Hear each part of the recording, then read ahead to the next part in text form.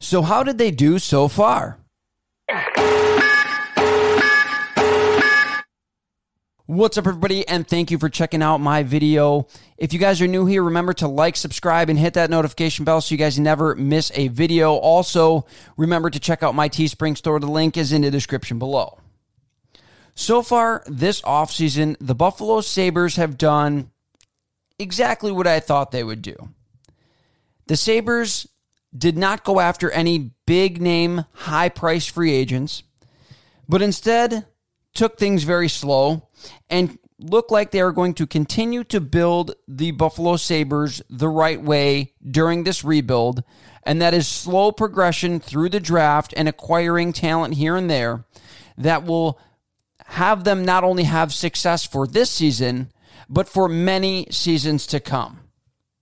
Now, that's not to say that the Sabres did not make any moves in the offseason so far, as they have signed a number of players from last year's team and have also signed a couple of free agents to help bolster the Sabres roster. Now, the Buffalo Sabres' three most notable names that they have brought back, the first one includes Vinny Hinostroza, which I honestly could go either way on. I liked Hinostroza with the Buffalo Sabres last year, and he was a very solid bottom six forward as he got 25 points in 62 games. He brings a lot of speed and skill to this Buffalo Sabres team. However, I'm not really sure about the signing because I don't want him to take away a roster spot from either J.J. Peterka or Jack Quinn, who both look absolutely primed to be with the Buffalo Sabres next year, and I don't think another year in Rochester will benefit either of those players.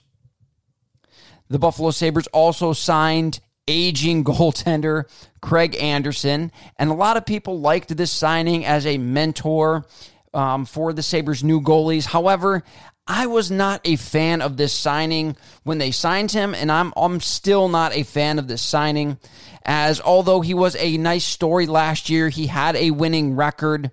The Sabres really won in spite of him instead of because of him.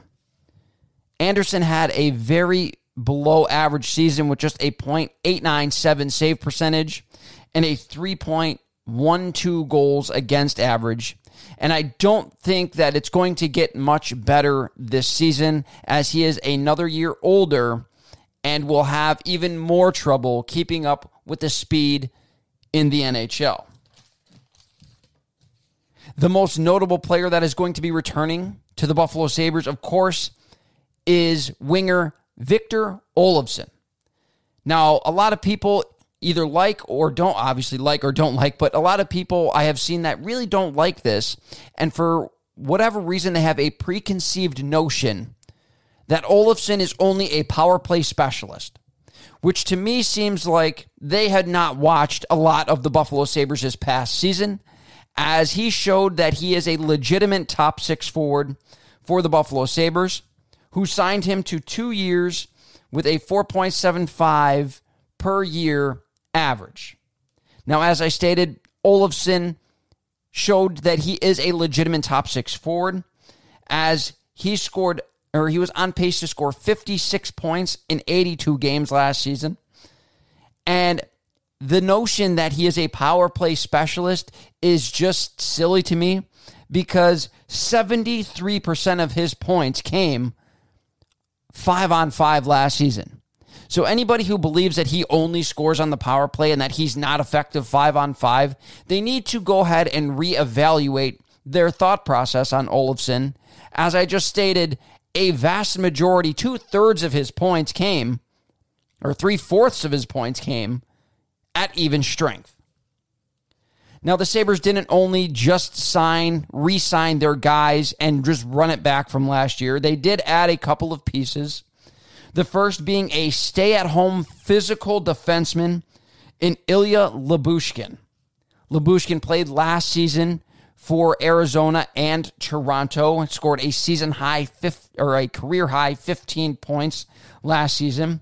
But he is mostly a stay-at-home physical defenseman likely signed to pair with somebody like Owen Power to be that steady hand while Power jumps into the play. They have that stay-at-home defenseman.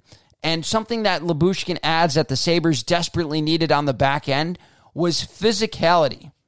He's only 6'2", about 200 pounds. However, he does average 2.8 hits per game over the course of his career, averaged nearly 2.5 hits per game last season, and he will fight if he needs to, and he does have 2 career fighting majors in the NHL. Now, it's no secret the Buffalo Sabres also needed a goaltender.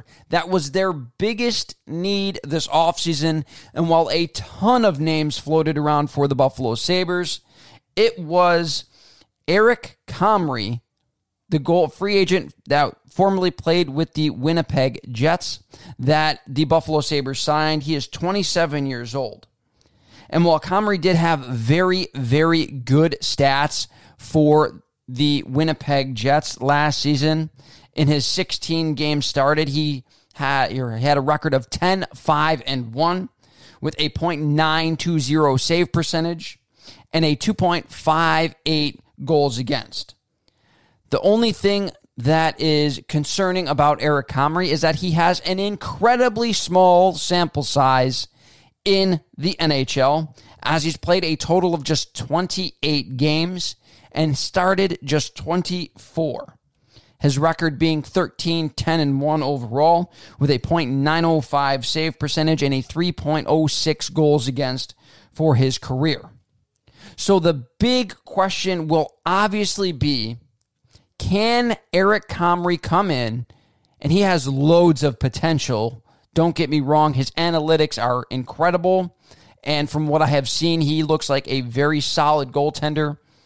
But the big question remains, can he come in and handle an increased workload in the NHL without giving up a ton of his quality starts?